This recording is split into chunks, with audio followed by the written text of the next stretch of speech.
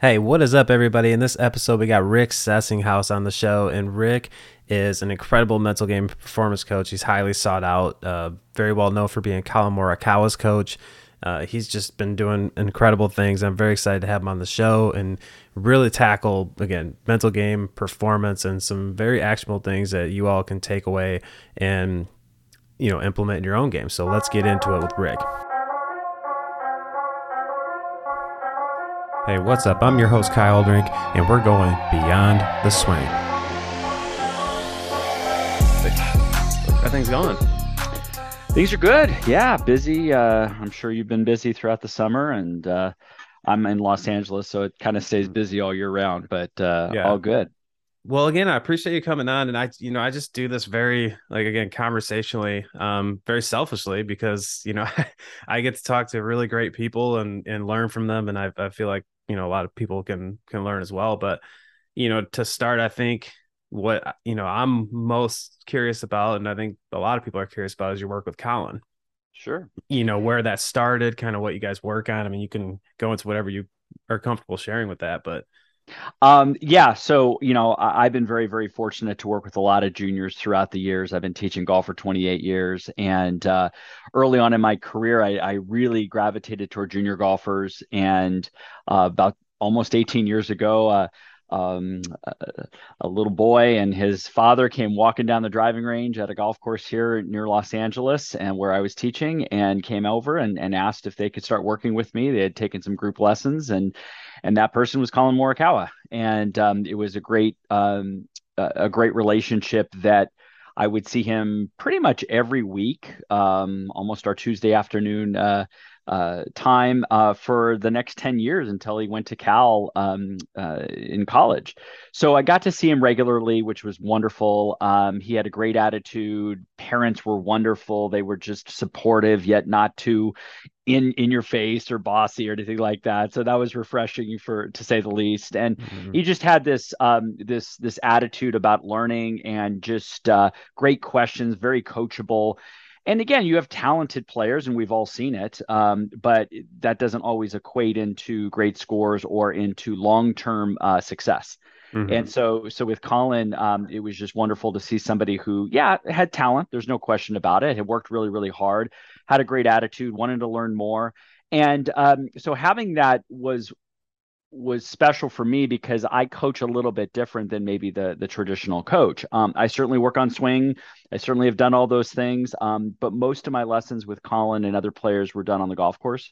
So about 70% of my lessons were done with him. There was a time in my career where I actually didn't have a true driving range to work off Mhm. of. I had a little net, and then we had a 9-hole golf course to work out off of. So it was I'm a big believer that in order to coach the game, you have to be able to play the game. It's not just about perfect positions and TrackMan numbers and such. There's nothing wrong with that, but Mhm. I do believe it's very important to have variability, and to teach even junior golfers at a young age how to make decisions and how to look at all this different situations and such. So yeah, it was great, because he took it on, and he embraced it, and the parents embraced it. It wasn't just like, hey, I need my kid to be on the range for 3 hours hitting 7 irons. And because I've had a few of those, so don't get me Mhm. wrong. I mean, not everybody felt my style was the best for their son or daughter. But it certainly was something that I felt very strong about, because it allowed me to also start coaching about the mental game and about how to deal with pressure. And I believe the only way to do that is out on the golf course.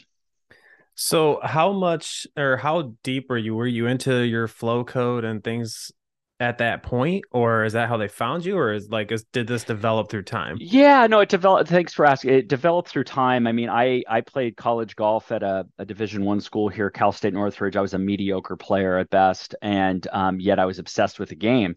And so, I start my teaching career, member of the PGA, and it was very traditional swing lessons, putting lessons, perfect positions, all that stuff. Hmm. Teaching a model swing and all those things that I cringe at looking back at it. But I then became obsessed with the mental game, went back to school, got a master's and then a doctorate in applied sports psychology.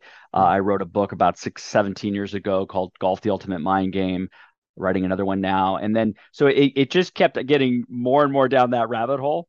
And so when I met Colin, I had pretty much just completed my doctorate and such. But I think they came to me because they knew that I was working with a lot of competitive juniors. Colin was going to be a competitive junior by he was 8 years old at the time, but they knew it's something he loved. And yeah, I just tried to match. My philosophy was certainly swing mechanics and fundamentals, but there was also now the mental side of the game, and that continues to evolve. So the last few Hmm. years, I've gone down this rabbit hole of what we call flow states, and that's something that's being researched and it's proven. I mean, there's brainwave activities, heart rate variability, there's physiological things that are associated with it. Yet, as a mental game coach, I'm trying to create psychological and emotional tools to help somebody get into a flow state, or maybe your listeners would call it a zone, being in the zone. But we now know it's trainable, it's measurable, and that's what excites me. So my business has gone less and less about swing instruction and more about mental coaching throughout the years. And I would kind of classify myself more as a performance coach, because I certainly do still, teach the golf swing. There's no question about that. But I'm looking at all factors. I mean, it could be from diet to sleep patterns to, nutrition to certainly how you prep and stuff, because I'm fascinated with all the puzzle pieces that go with it. Yeah, I mean, our story is very similar. I was the same way, and we were talking about my time in Chicago, and I was the same way. I mean, everything I would study YouTube videos, I would study professionals, and I was looking for that secret move. I want to know, what do I know that most people don't, Yeah. type thing, because that was the puzzle pieces I like to solve. But it didn't take long when I was like, I don't think these players are playing as well as I think they should. So then I got into, really studying sports psychology. I've read everything, including your book. I mean, I've read Dr. Joe Parent, Rotella. I've read everything I could get my hands on. I even had my mom had some actual psychology books from her college. I was reading through textbooks. I was like, what can I learn about this in performance? Right. So I went down that rabbit hole. I studied with John Weir of Mental Golf Type and learned about Yeah. personality Awesome. type. So I mean, I just been down that rabbit hole for so long, so I was excited to talk with you. But so what? I mean, I have what I've learned in my philosophies. I'm really curious to hear, like, with the zone, and you said those things are trainable. Like, what do you mean by that? Sure. Yeah, I think first off is back when I was doing my doctorate, they called it the zone, and back then the professors would get more into, well, the zone is fleeting. We're not real quite sure, how to get into it, how you stay into it, and I didn't like that answer. I'll be honest with you, because Hmm. when we look at like golf, and it's a very cause and effect sport, we know where the ball goes and why. We know club face and path. We know all these physics. We know all this stuff, but why couldn't we get that going on in psychology? And so now you fast forward to the last few years, and we do have technology like brain scans. We have heart rate monitors and stuff like that we can look at what are the physiological responses of somebody when they now deem themselves in a flow state. And so you try to reverse engineer from what got them into that. So I'm very much now into what I would call state management. How do I train somebody to be in their state? Now, performance state could be their mental, their emotional, and their physical. Well, the mental is, what am I focusing on in the moment? The cognitive side of focus and bringing that information in the environment. What does that environment mean to me? Because that can now trigger emotional responses, whether it's fear or confidence. And then that has a physical response into us, which could be tension and grip pressure. It could be my heart rate goes up. It could be my tempo changes. And now, because golf is a physical game, ultimately, we have to hit a object, and if that physical system is not what it was trained to do, then we're going to have different sequences. We're going to have different swings show up. So when we look at flow state, there's different things that could trigger that. For the listeners, you've probably been on your home course, and even if you made a double bogey in the last hole and you walk up to the next tee and you go, oh, I love this hole, right? And it might be a reachable par five or something like that, what you've had great memories on. Oh man, I birdied the last three holes on. Now, so we have just the image of the hole has triggered a different association in my body, which now could be of confidence, of I can't wait to hit this. And then three holes later, you could have just birdied a hole, get on this really long par four, go, oh, I always do bad on this hole. I always hit it to the right. And we haven't hit a shot yet. But just what you're focusing on and what it means to you has changed your entire internal I call it narrative of what you're thinking about Mm-hmm. and how you're feeling. Thus, the golf swing is going to show up differently. So, state management has a lot to do. It starts with focus. What am I paying attention to in the present moment? It also deals with how am I perceiving the present moment, right? Like you and I work with really good players where you ask them about is pressure good or bad? And you get all kinds of answers. Mm-hmm. And all I know is it depends on the individual, right? And some people feel that pressure is something bad. It interferes with it. Oh my gosh, that means I'm going to do bad. And they fear because pressure for them is associated with fear and anxiety and don't mess up. While other players that we've both worked with, that is, hey, pressure is good. Pressure makes me focus. I can't wait to do it. Pressure means excitement, anticipation. So we have to be very clear on how we define situations. And in this case, pressure is a great word, or stress, or all these words that I think are thrown into this negative category way too easily, instead of saying, wow, I love pressure. It makes me focus better. I love the feeling of that adrenaline pumping through my body. So I talk a lot about the association of the event. What does this shot mean to you? Because that's going to trigger an emotional response, which then triggers a physical response. So I can keep talking for hours. So I don't know if you have any comments or Well, anything on that. yeah, sure. So, I mean, I guess my first question would be, how long does that take to link? So, if there's a situation that stresses somebody, and they just stand out there and go, "Well, I actually, I'm excited for this situation." It's kind of BS. Like they're gonna, their minds gonna be like, I don't know about that. This is still pretty scary," type thing. Like, how long does it take for that belief pattern to truly change, or the association? And I'm sure it depends on the individual, but Yeah, but like even back to, let's say I'm on a par three with water on the right, it's 175 yards. Okay, I mhm, look at the water, I go, oh crap, don't go in the water. That if I do, that means I have a penalty. If I have a penalty, I have a higher score. If I have a higher score, I lose the match. Blah blah blah. Right? Our mind starts racing of what potentially could happen. It hasn't even happened yet, sure. and we now have a fear response. My question for that person on the tee is, have you ever hit a shot from 175 yards successfully? And 99% of the players I've ever worked with say, of course, Rick, what are you talking about? I'm a really good player. I go, great. That's all that's required is a 175-yard shot. You're getting Mhm, lost in this. It is relevant. Don't get me wrong. A water hazard is relevant to a decision making. Maybe I move my target 12 feet more to the left. Totally relevant. But it's not to be obsessed about. It's not to be triggered into, oh my gosh, it's what is the shot playing? It's playing 175 yards. I'm moving my target 12 feet to the left. I'm hitting a hold off cut with a 6 iron. That's what you're doing. Have you done it mhm, before? Of course I have done. So I'm using past memories to replace the current trigger. mhm, Okay. So I have people write down, I used to call it a confidence resume, but now with my younger players, I call it kind of like computer folder, right? Is what are your best shots you've ever hit? Put it in your computer folder so you can access that later when you need it. We all have these great memories. Unfortunately, a lot of golfers, their memories tend to be remembered only the negative shots because we created a lot of emotion to that. mhm. Memory is built a lot on emotion. We remember things a lot we put emotion to. Well, a lot of golfers hit a bad shot, slam a club, here I go again. I can't believe how bad I am.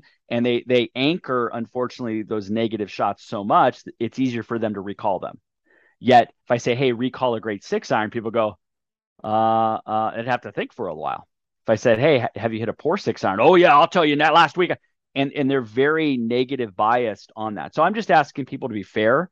Mhm. And when you do hit a good shot, anchor how great it was, how it felt, what the process behind it was, how you visualized all the things that led to that great shot.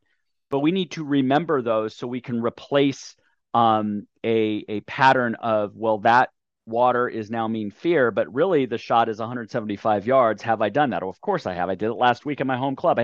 Now I've shifted focus, which now shifts the emotional response, which now shifts physical. So that's how I look at it from a short term. But yeah, I want people to understand what are those negative triggers in their environment, whether it's the first tee, whether it's they're playing with a certain player, whether it's a type of golf course that does bring up fear or anxiety. Right. So then in coaching, we certainly can re-evaluate. I do a lot of cognitive reframing. How could I look at this differently? Doesn't mean positive, by the way, just differently. And you're Mhm. asking the brain now to go, oh, I could look at it here and this and this and this. And you're giving your now mind some options instead of just going to the default, which is, oh, there's water. Oh, I don't want to go in there. And And it's just a data point, though, is really what it is. It's interesting too when you say that because you see players practice a lot of times juniors too, but they'll hit a good shot, another good shot, another good shot. You won't hear a peep, and then all of a sudden the missed shot, it's like, oh, that sucked. Yeah. You know what I mean? So it's like that's got to be reinforcing a lot of that negative connotation as well, right? There's no question. I mean, our self talk is in the moment directly affects our confidence the most. Okay. There's other things that affect confidence. But self talk, how I'm appraising that shot, but a lot of players have very, very, very high expectations because we have had success. We have hit every shot really well before, and we expect that to occur again and again. I think what's been great about, let's say, analytics in the last 5 years or so is we look for patterns. So I always talk about patterns and dispersion more than what's your best shot you've ever hit or your worst shot you've ever hit. That to me is kind of irrelevant. I'm looking at performance patterns, and that way it manages expectations better. And I think people can certainly have a better strategy. But when a shot doesn't match their expectations, which usually means frustration, we can deal with it in a better way. So I'm very much into post-shot routines and learning. Curiosity um, is is a much it's a much better emotional state to be curious about something than to be critical and judgmental. And so that's how I'm replacing it. But I agree with you wholeheartedly. I think players they are they have way too high expectations. And then when they hit that really, really good golf shot, they go, well, yeah, of course, I'm a scratch player. And I was like, just admit it was a damn good shot. Come on. Mm-hmm. Come on, get over yourself a little bit. Right. So I think golfers and I think I've had a few talks where they go, well, I don't want to show my playing partners that get excited about that birdie. I go, why not? I mean, and we take some of the joy out of it, I think, because we're supposed to be monotone the whole time or whatever. I don't know. That's my take on it. Is Yeah. I'm a somewhat emotional guy. I would want to remember the great shots and anchor those, and then learn from the poor shots, so that doesn't take me down a negative rabbit hole. Yeah, I always call that like a Hollywood focus. Like, the world wants everybody to be just the stone faced, like Tiger Woods type. I tried to when I was younger. I just didn't play well at all because that does not fit my personality type at all. I'm always my best when I Exactly. was out there, like, joking, laughing, talking. Well, a lot of people would look at it and be like, wow, he's not focused at all. He's just kind of dicking around. But that's when I always played my best. This show is brought to you by Mental Golf Type. And if you haven't heard of Mental Golf Type yet, then you need to go to mentalgolftype.com and check this out because this is an incredible, powerful mental game and performance system that you can implement very easily because it is tailored to how you are mentally wired. So some of the questions you might have had along the way of, why can I perform great on practice? Why do I hit it great on the range and I go on the course and it's something totally different? Why am I inconsistent? Why can I score so well one day and the next is something totally different? Well, all of those questions have to do with how you are mentally wired, how you are using your mental energy, how you're seeing targets, how you're making decisions. This is all stuff that has to do with your mental golf type, and you could take your free assessment and figure out a lot of things really quick for absolutely free at mentalgolftype.com. So you definitely want to get over there and check that out because I can't even imagine trying to coach players without knowing that information. So again, check out mentalgolftype.com. You won't regret it. Now let's get to that show. No, exactly. And you and I've studied personality profiling too with an assessment that I utilize. And, there are throughout the history of golf, there is not one perfect personality type. It's not even close. I mean, like if I look at, you bring up Tiger, but he was an extremely emotional guy. But if you look at like a Brooks Koepka and then a Rory McIlroy and then a Colin Morikawa and then a Bryson DeChambeau, to me, those are four distinctively different personality types that have all won major championships. So who you are can play great golf. You trying to be somebody else, I think, is counterproductive. I always tell people it's like, you get a really good player, let's say a college player, and they like to draw the ball, right? That's their preference off the tee. And I said, okay, this next 18 holes, you can hit nothing but cuts off the tee. They could do it because they're a talented player, but it would be very stressful for them the whole day to think about how am I going to cut it? How my preferred is to draw. Same thing with personalities. I'm a very outgoing guy who, like you, thought I had to be quiet and stone faced, and that's stressful for me. If I get to have fun, and fun is a loose word, but if I get to talk to my playing partners, if I get to interact with them, if I get to, you know, cheer on a birdie or something like that, that to me feels like who I am. And I'm playing a much, much, much better state from hole 1 through 18. Yeah. So let's go down that rabbit hole of expectations, because that's one I deal with juniors all the time. I mean, it's this is a very broad question, but how do you handle that, or what are some kind of scenarios you might have had with players where you've helped them? I don't know if overcome it's the right way, or put it just into perspective, I guess. Yeah, that's the key word is perspective. So I do a couple things. One would be I call it kind of a reality check, and this could be in person at a range or even on a golf course where again I still give a lot of playing lessons where let's say it's just a 150-yard par three. They get to tee the ball up. Okay, so the lie is exactly how they want it, and I said you get 5 balls now. Okay. How many of these balls do you think you're going to hit? Or I always give them, what do you think your average proximity to the hole is going to be? Right. And they're going to give me some silly thing like, oh, 13 feet. And I say, okay, good luck with that. Okay. Now I don't even say that. I don't say that, but I said, okay, great. Let's give you 5 shots. It's teed Mm-hmm. up. Okay. And there's no crazy weather or anything like that. But we have a middle hole location 150 yards away. Yes, there's bunkers and all that kind of stuff. And then they hit the 5 shots and now we average it and they're going, oh, I guess I'm not as good as I thought. I said, don't say it that way. I just know that that's your pattern. And guess what? That pattern is actually quite good in the world of golf. Mm-hmm. And now you have these 5 shots, and let's say they averaged, I don't know, 35 feet, right? And they hit the greens 4 out of 5 times, and the other one was, that's still quality shot. I mean, best players in the world, let's say, are 23, 24 feet. Okay, you're not the best players in the world, yet you can compartmentalize and go, oh, okay, now I kind of know what to expect a little bit more. So people's expectations are so unrealistic to begin with. Mm. So I will do that, or, TrackMan has TrackMan combines or something like that to really open up people's like, this is really where your skill set's at. Okay. The other part of that is shifting the word expectation a little bit. I get why we get caught in that. You put a lot of time in, you practice hard, you're a good player, you expect X result. Totally Mm-hmm. get that. And yet you and I both know that it's not always about the outcome. Obviously, we want to shoot low scores, and I want people to embrace outcome and win tournaments. Yet I shift expectations into either process goals or I call standards that have to do more with behaviors. In order to shoot, let's say, par, what type of person do you need to be? Now they go, what are you talking about, Rick? I need to make some birdies. I go, I get that, but what is going to help you get to that goal of 72 or below? And we start getting into processes like, hey, I'm going to be going through my full pre-shot routine, commit to the shot. I'm going to commit to my shot through visualization and seeing my visualization as a clarity of an 8, 9, or 10. And now we're getting into the controllables. We're getting into things that we've linked. This is like with flow code. We've linked, let's say, their clarity of visualization to focus, which now leads them to a better flow state. Great. That's in their control. Hey, Rick, you know what? I also need to be composed out there because sometimes I get a little down on myself. I'm going to do that post shot routine you talked about, learn from a shot without being critical. I'm going to be composed that day. And I'm good.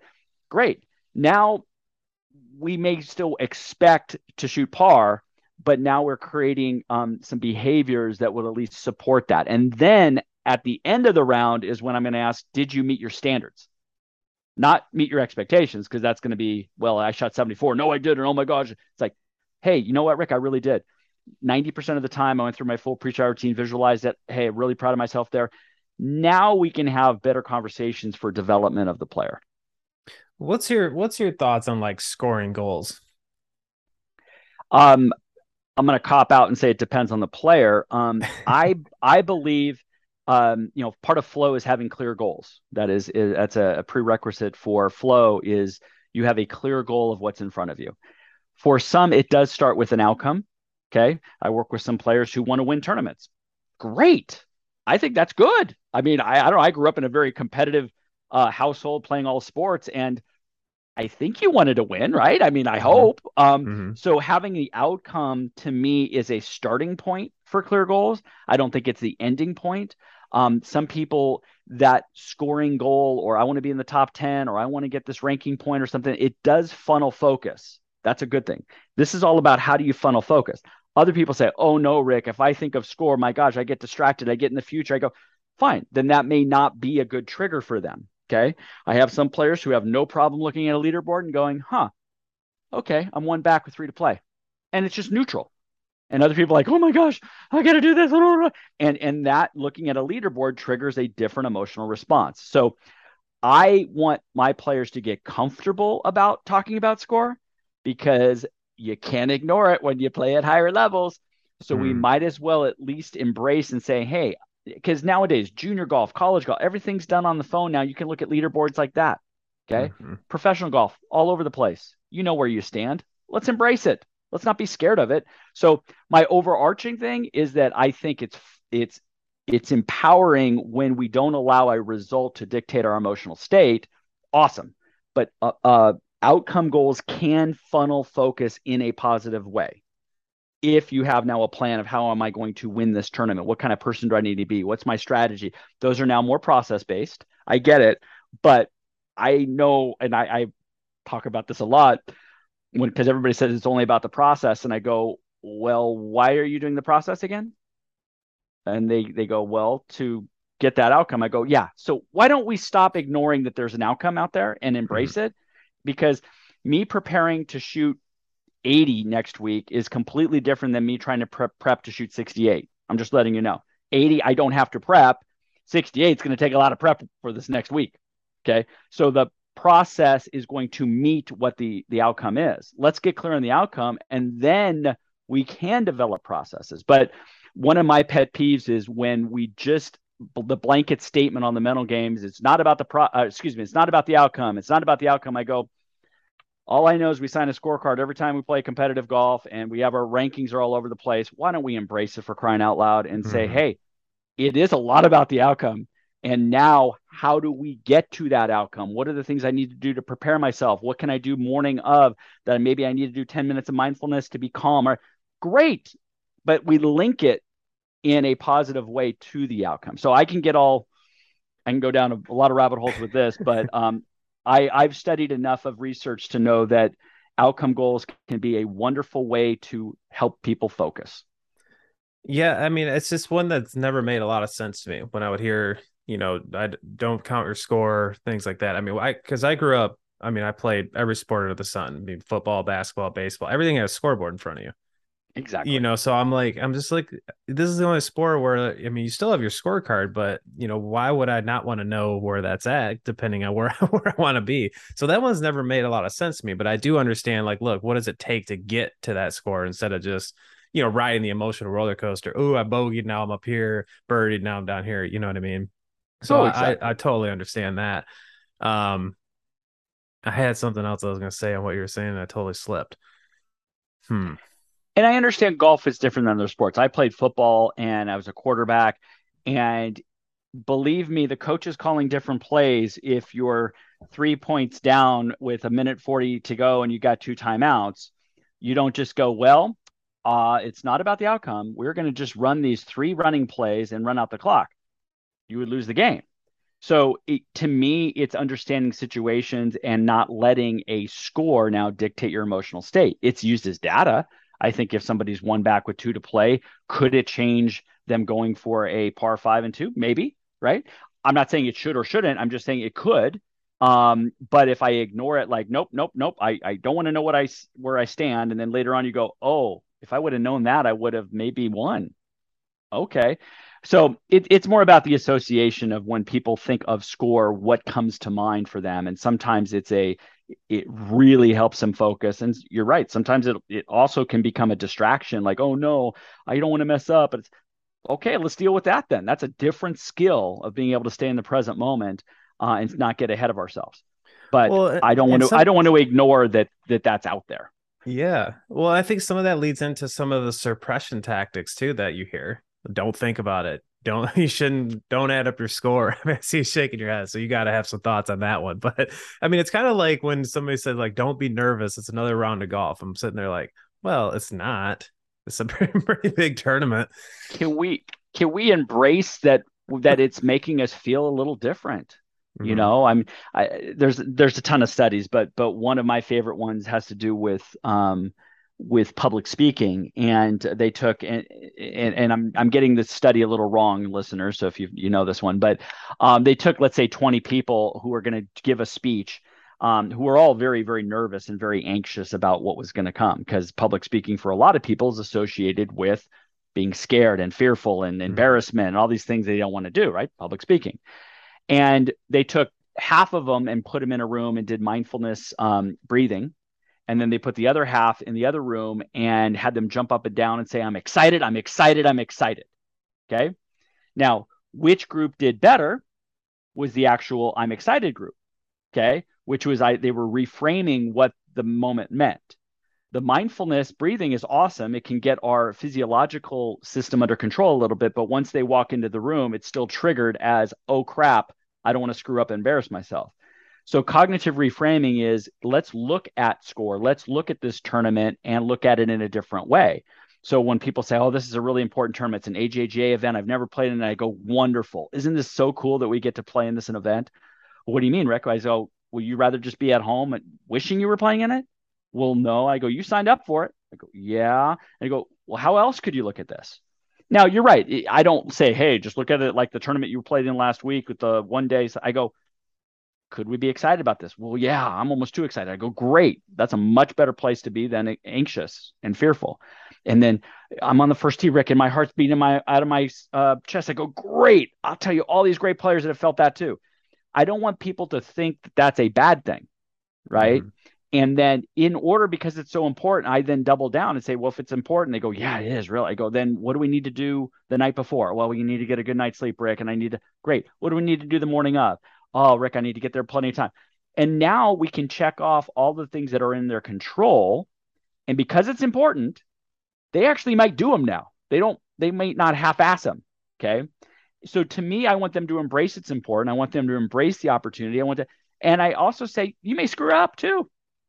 Hey, I got plenty of players who have screwed up big time. And they go, oh, and then we get to learn and we get to move and adjust. So I'm with you. I'm not in, again, I understand suppression in the moment. I don't think it's a long-term development tool, because I think people don't deal with what they're feeling and why they're feeling that. Because then we can go somewhere with it. Like, hey, I'm anxious. Why? I don't want to screw up. Why? Well, there's college coaches watching and I don't want to embarrass myself. Okay, that's legit. Let's talk about that and Mm. say, hey, would you rather just be at home right now and not? Well, no, Rick, I want to play. I go, great. So I start to shift the perspective by asking questions, by saying, could we look at this different way? Could we? And yes, we do get down to some processes of routines and stuff like that. But the overarching, how am I going to view it, is the key part. And I want them to either be neutral or be excited or this is cool. I signed up for this, right? I want them to take ownership that they actually signed up for this. They weren't forced to do any of this. And then that gives them now a choice in the matter. So that's how I look at it. No, that's beautiful. And that's a good segue into one thing I wanted to talk to you about, with like more external forces, we'll call it. You know, peanut gallery parents, whatever that might be causing some anxiety. Had some kind of issues recently, which is why this is a hot topic of, a player that's just getting anxious with some pressure from whether it's high school coaches or stuff like that. It's made good progress, but now is, starting to get emotional, like, am I working hard enough type stuff. So like in that situation, when it's not coming from the player, like, what's your take on that? Yeah. So I talk a lot with my one-on-one, and even through flow code, we talk about just the basic psychology principle of stimulus and response, right? There's something stimulus in my environment. How are you going to choose to respond to it? Now, I am much older and wiser and mature now than I was when I was a 16-year-old golfer. Okay. However, I still want these players to understand they do have a choice in how they respond to some of these external distractions. Hey, my parents are really tough on me. Once I finish the 18th hole, all they want to tell me is how bad I did on this and this, and they want to pick apart. I go, great. Let's talk about how I, as a coach, can help those parents. Hey, parents, did you know that when you're grilling them on the three putt they made on 17, that's not really conducive for us moving forward? And I give the parents now a way of looking at the round in a different way. Doesn't mean you push it across that, hey, they shot 80 and stuff like that, and you want to get better. I get that part, but I would want to know truly what the distraction is. And if it's, hey, my parents are putting pressure on me. Okay, why? Oh, wow, man. They really want me to get a college scholarship and everything's about that. I go, okay, well, do you want to? Right. And then that's a big question because then they go, well, I'm not sure anymore. I'm like, oh boy, now we got somebody who doesn't even enjoy it anymore. Mm. So I think, again, I try to go big picture first of what is the actual external distraction and how does that make them feel?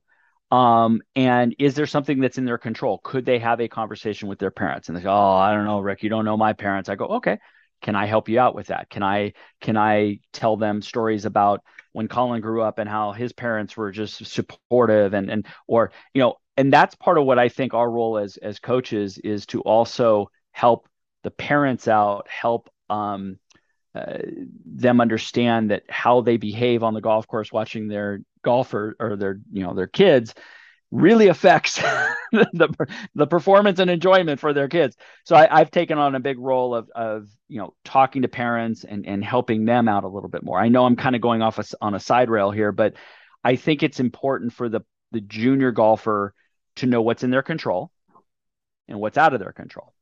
Now, what's out of their control, what I'm coaching is how is your response going to be for it? Are you going to use it as fuel to focus more? Are you going to use it as something like, hey, it's out of my control. I'm just going to do what coach said. I'm going to do my routines.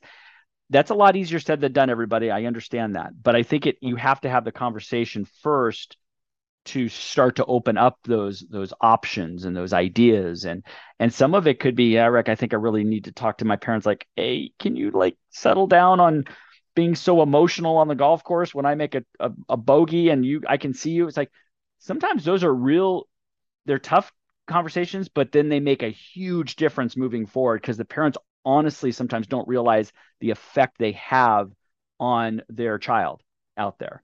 But I think the other way I look at it is when I work with the junior golfers, especially, and I ask them, hey, do you want to play Division One? Oh, yeah. Do you want to play professional golf? Oh, yeah. And I go, oh, okay. So do you think Tiger Woods has to deal with any external distractions?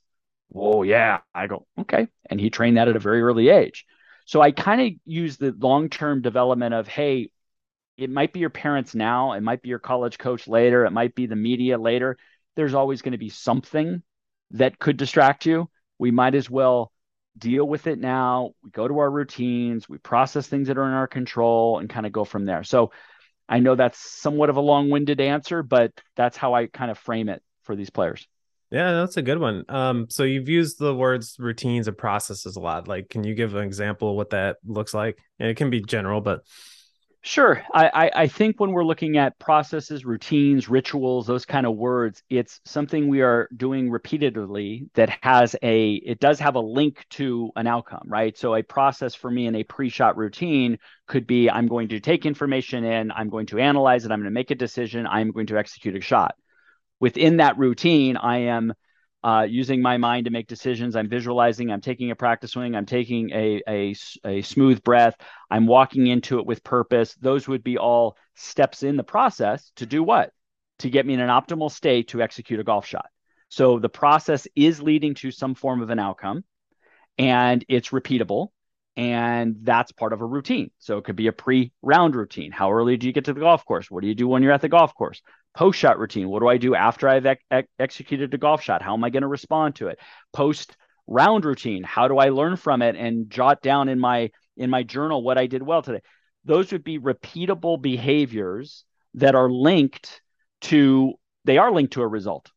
Okay. So that's how, again, the broad picture that I look at it. When I ask people, do you have a pre-shot routine? They go, yeah, I do. And I go, oh, do you commit to 100% of your shots? And they go, well, no. Then I go, well, then your routine doesn't work. So they're going to want to tell me, okay, I stand behind it. I walk in, I do all, and they show me all this physical stuff, yet they can't communicate what their process is mentally. Okay. One of my biggest pet peeves is when I ask people about, the mental game and they say, oh, it's about not thinking. And I go, holy smokes. I said, that's as far from it as possible.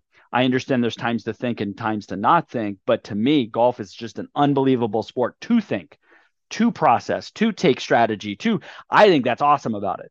Okay. I would never want somebody to not think on a golf course. Okay. So to me, processes help us get to a default mode. So with flow code, we're looking at what are some triggers that I can do in my routine that would be linked to me being in a flow state. Sometimes that's visualization, sometimes it's tempo, and some, I mean, there's a ton of these triggers that could help people. And everybody may have a slightly different routine. So there's not one size fits all out there. It's yeah, it's interesting like the not thinking. Like I love the well, I just don't think and hit it. I'm like, is that real or are you just not paying attention to what you're thinking about? That's a good point. And again, I think when we look at like flow state, we know that the brainwave activity is going down for sure at the moment of performance. Golf is an interesting sport because it's non-reactionary. That there's an ebb and flow of brainwave activity. I get to my second shot on a par four. I would hope I'm thinking about the lie and the wind and how firm the screen is and what my landing distance is here and where the wind's. That's processing a lot of information, everybody. Okay. Mm-hmm. I don't just aimlessly aim anywhere and just pick aimlessly a club. You actually make a decision based on focusing in the present moment, which is analyzing information. That's thinking, everybody. I process it, I make a decision, then I start to wind down the thinking into performing and doing, and we go into creative mindsets and all these type of things. In the moment of executing, I'm not going to disagree with somebody that says, hey, I went blank and I hit a great shot. Okay, that's one way. Or a lot of the research says I need to be externally narrow. I'm going to still think of my target out there, the flagstick or the shot tracer. Great. And Colin Morikawa has won tournaments with the swing thought before. And people say, oh, you should not have the swing thought. I go, okay, well, he won the 2020 Workday championship against JT with the swing thought all week. Okay. So it's a matter of, though, that swing thought was something that could help him commit to a shot. It helped him minimize other distractions. I think people look at the mental game, I think, too much black and white. It's like, oh, no thinking. It's like, no. There's this funneling effect that happens with thinking and focus. And just because I have a swing thought doesn't mean I still can't play some great golf. Okay. Mm-hmm. So that's where I think we need to have a gray area a little bit more when it comes to the mental side. Well, I think like the zone would be kind of like when Tiger I don't know if you ever saw those little videos of Tiger Zone where he talked about how he felt like he was watching himself like it was like it was outer body experience, right? Sure. But there's also times where he's like, well, I feel this in my hands, to hit shots. So it's like, is the kind of the end goal when you're truly in that zone where it is completely like I don't know, subconscious the way to put it? You could. I mean, part of flow is you're fully immersed in the present moment, period. Okay. Flow follows focus. So me being immersed in the present moment and being aware of my environment. And in one time I could feel my hands on the club face. We call that a deep embodiment trigger. I am so in tuned with the club, my body and club feel one. Some other people are using creativity as a trigger. Now, if I could just see this shot you know, and they get lost in the shot, like a Bubba Watson creating golf shots that keeps him in the present moment. There's other we call cognitive triggers that, like risk, for instance. If you have a risky shot, you're underneath the trees or something, a lot of people pull those off unbelievably. They're thinking, but they lose themselves in the problem solving. And if I hit it underneath this tree and I hit a low cut, they get lost in the moment. That's what we're trying to do, is get so focused in the present moment. That's all that matters. There's different ways that can trigger that for people. And that's the fun part. And you're right, day to day, it might change slightly, but some of these routines and some of the ways that Tiger carried himself were similar. He may have a different experience that's happening, but I guarantee you he's fully in the present moment.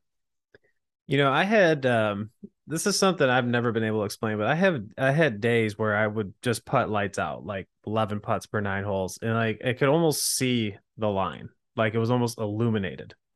What is that? Well, it's back to, flow follows focus. Clear goals is a way to focus us. When you see it with such clarity, the body has no interference. It's going, oh, that's what you want. Okay, good. And it becomes more of a read react type of thing. And then there's other times we get over and go, is this 6 inches outside right edge, 4, and then you put some people put their line down over the ball and they look over, they go, that doesn't feel right. I mean, and there's so much interference, there's so much that they're so now disassociated from the result of what they want that they're just want to just hit and hope, right? Mm-hmm. So the clarity that you have creates also confidence because there is zero doubt. That's what I see. Let's go. But it's back to clear goals. Clear goals does provide focus, and then we can react accordingly. So there becomes actually less to think about because you've already given it a direction. It's a good software program you've given your hardware. There's Mm-hmm. no virus. There's no there's no malware happening at that time. So, like the players that have too much of that interference, they can't see that stuff. Is there strategies they can do while they're out there, or is this more of like how they've trained type thing? I'm sure there's both to that. Like you've Yeah, probably need. yeah, I think it's a little bit of both. I think it's always an interesting conversation when I ask somebody, do you visualize a shot before you hit it? And I have, let's say 25% of my clients say, no, I'm not very good at visualizing. I go, well, how do you know to aim at anything? Well, Rick, I picked that tree in the distance. I go, okay, well, that's a picture. Okay. And I start to ask them questions. So I'm very much into asking questions will create images. So if say, hey, what does a good shot look like here as a framework? And they go, well, what do you mean? I go, well, what club are you using? Well, I'm hitting a 7-iron. Okay, great. Is it a full swing or three-quarter? It's three-quarter. Where are you starting this? 15 feet left of the hole. There's a palm tree out there. I go, great. What story of the building is it going to go up? Third floor, fifth? Yeah, I'm going to hit a little higher. I'm going to go sixth floor. Is it going to go straight? No, it's going to hit a little cut. And what I do is I keep asking questions, and before you know it, words are symbols. So now I've created a whole visualization for them. I'm hitting a three-quarter 7-iron, sixth window, starting at the palm tree. It's going to be a hold off cut. It's going to land at 171 yards. It's like, whoa, right? Those are those that say, hey, I'm not creative or not. Great. Let's talk the shot out then. Okay. Um, so that's one way. I think, like we talk about putting, which is interesting. I have people like putt on the green in the morning dew, right? So they see the line in the morning dew, they go, oh wow, that's kind of cool. Or I'll use tees to create gates and stuff like that, so they can frame it. And then some people say, well, I kind of see it, but I'm a field player. I go, great. Then we better be in tune with our feel, and we better but you still have to have a target to feel, you know. Mm-hmm. And some people are going to be like, I'm more of a still picture kind of guy. Like I'll see a bullseye in the distance, like I'm going to just throw a ball to. Other people can see the shot tracer. Other people can do a disassociated. I see myself hit the shot like it's on a movie screen. So that's the creativity that I would encourage the listeners is have fun with that. Or my favorite one was pretend somebody else is hitting it. Like I was a big Fred Couples fan when growing up. So, hey, Freddie, you go hit it for me. And it provided creativity, and he's going to hit a little cut. Let's just have him hit the cut. I'm stepping into it as Fred Couples. So there's a That's lot of cool. ways that we can utilize creativity and visualization. But my favorite one is asking questions to elicit answers that you're going to have to, if I say, where are you going to aim? They're going to go, okay, that tree. Great. Now I at least have a starting point. And then where's it going to finish? Right. And so we create that as a framework for their visualization. This might be an interesting or broad question, but why is visualization important? Well, again, part of flow code is I'm not saying visualization is important for everybody because we have different people like deep embodiment trigger, which is the feel player who the practice swing becomes their way to connect to a target. I'm going to feel my practice swing a three quarter hold off 7-iron. I'm going to feel that before I get into it. I think visualization has been proven to one create a clear goal. Mm-hmm. And so we don't want to have ambiguity of, well, I kind of want to hit a 7-iron here, but don't double cross it left. And now you have multiple pictures that are happening, which creates confusion. This is clarity. This is what I want. So focus likes to have a clear answer. Visualization has also been linked to confidence. If I see success happen before it happens, I'm going to more likely feel I can do it. If I'm like, I can't even see this putt, I don't know how it's going to, good luck, right? There's also Yeah, now yeah. doubt built in. And then how I use visualization also is from a behavioral standpoint. I was a hothead in college and frustrated, and part of what helped me was back at home, not even on the golf course, see myself behave differently on the golf course. Hey, if you do three putt, how are you going to behave? Well, the old Rick was slam a club, you suck, Rick. And, now it's, I wonder why that putt went there, or take a deep breath. Or it doesn't always have to be positive, but I use visualization as a way to rehearse different scenarios in different situations. And for me, that was very powerful from a behavioral standpoint. So visualization or mental rehearsal is a way to replace habits. I can now, if I'm working on a swing technique, I can see myself with that improved takeaway. There's ways that we're trying to it creates more repetition, right? We're creating a different type of a repetition if it's very clear, by the way. So that's how I would answer that. No, that's wonderful. So I definitely want to get into your flow code stuff, but I have one more question before we do. If there was, and again, this could be very broad, but if there's one thing that you see most players kind of fall into a trap of mentally, what do you think that would be? It's a great question. So I always talk about the big three: focus, confidence, and emotions, and I think they're so interwoven. Um, I think people underestimate the importance of emotions. I think after the fact, they get mad and say, I probably shouldn't get mad. I go, okay, maybe or maybe not. But if that emotion now affects the next shot, which it did for me, I was frustrated, which now led to the next decision being risky and quick, which now led to another bogey, and I was on the bogey train. Not because I wasn't a good golfer, it's because my emotional state was now dictating my focus. It was dictating my decision making. So I think people, if they could look at their emotions a little bit more, we talked about the roller coaster of emotions, whether it's excitement to fear to frustration to sad, whatever. That's a lot for the system, my physiological system, to try to deal with. Okay. I am not saying you should be a robot, please, but how long does that emotion stay with you? The duration is really the secret sauce. Tiger got mad in the past. John Rahm gets mad. Okay. How quickly they can get back to neutral is the skill. Okay. So I think most people do not manage or regulate their emotions very well on the golf course, which now has a domino effect across the board. Yeah, no, that's perfect. So let's talk about flow code and what that means, how players can get involved if they want to. So if you had to explain the program, what is it, an online program? Yeah, thanks for asking. So it's an online program, flowcode.golf, and we have we actually certify coaches in the method. Well, we have a lot of coaches who want to add mental game coaching to their business, and that's been really. I just really have enjoyed being able to interact with so many coaches that are passionate about that.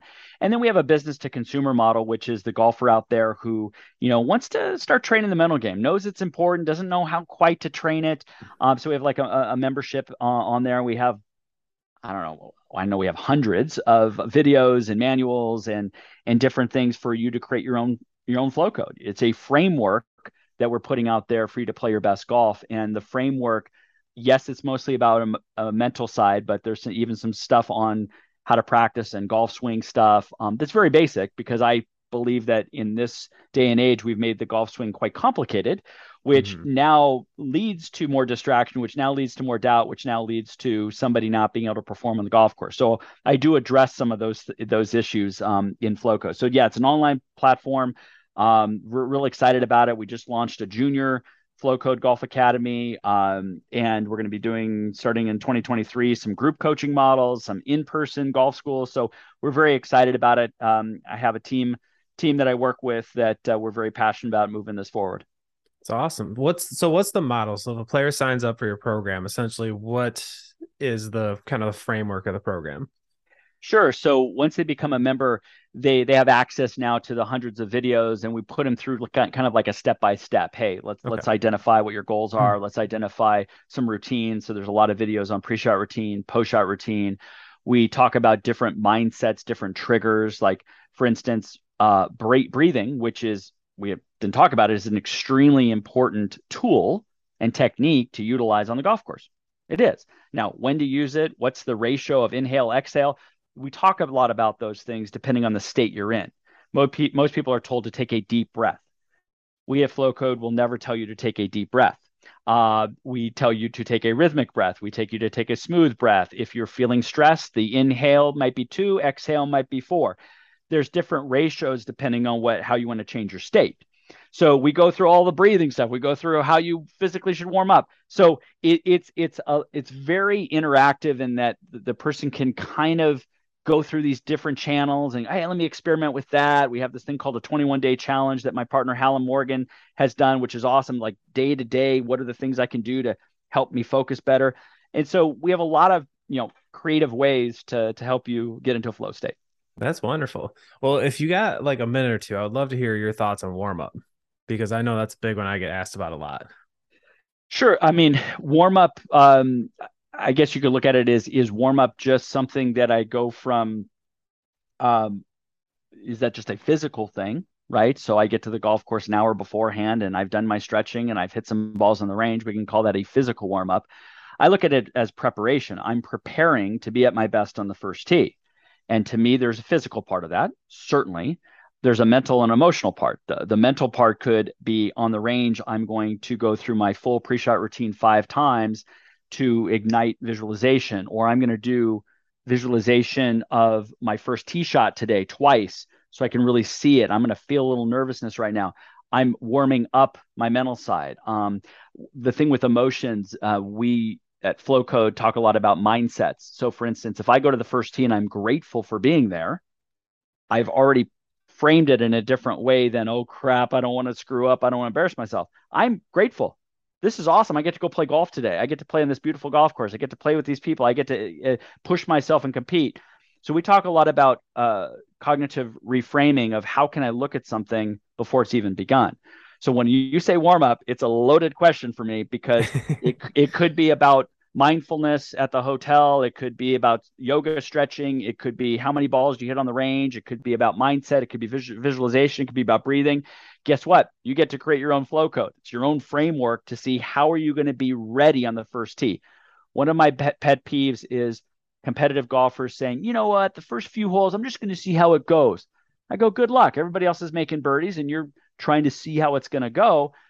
Let's make birdie on the first hole. Let's get going. Let's be ready on the first hole. So I then reverse engineer what would have to happen mentally, emotionally, physically for somebody to be ready on that first tee.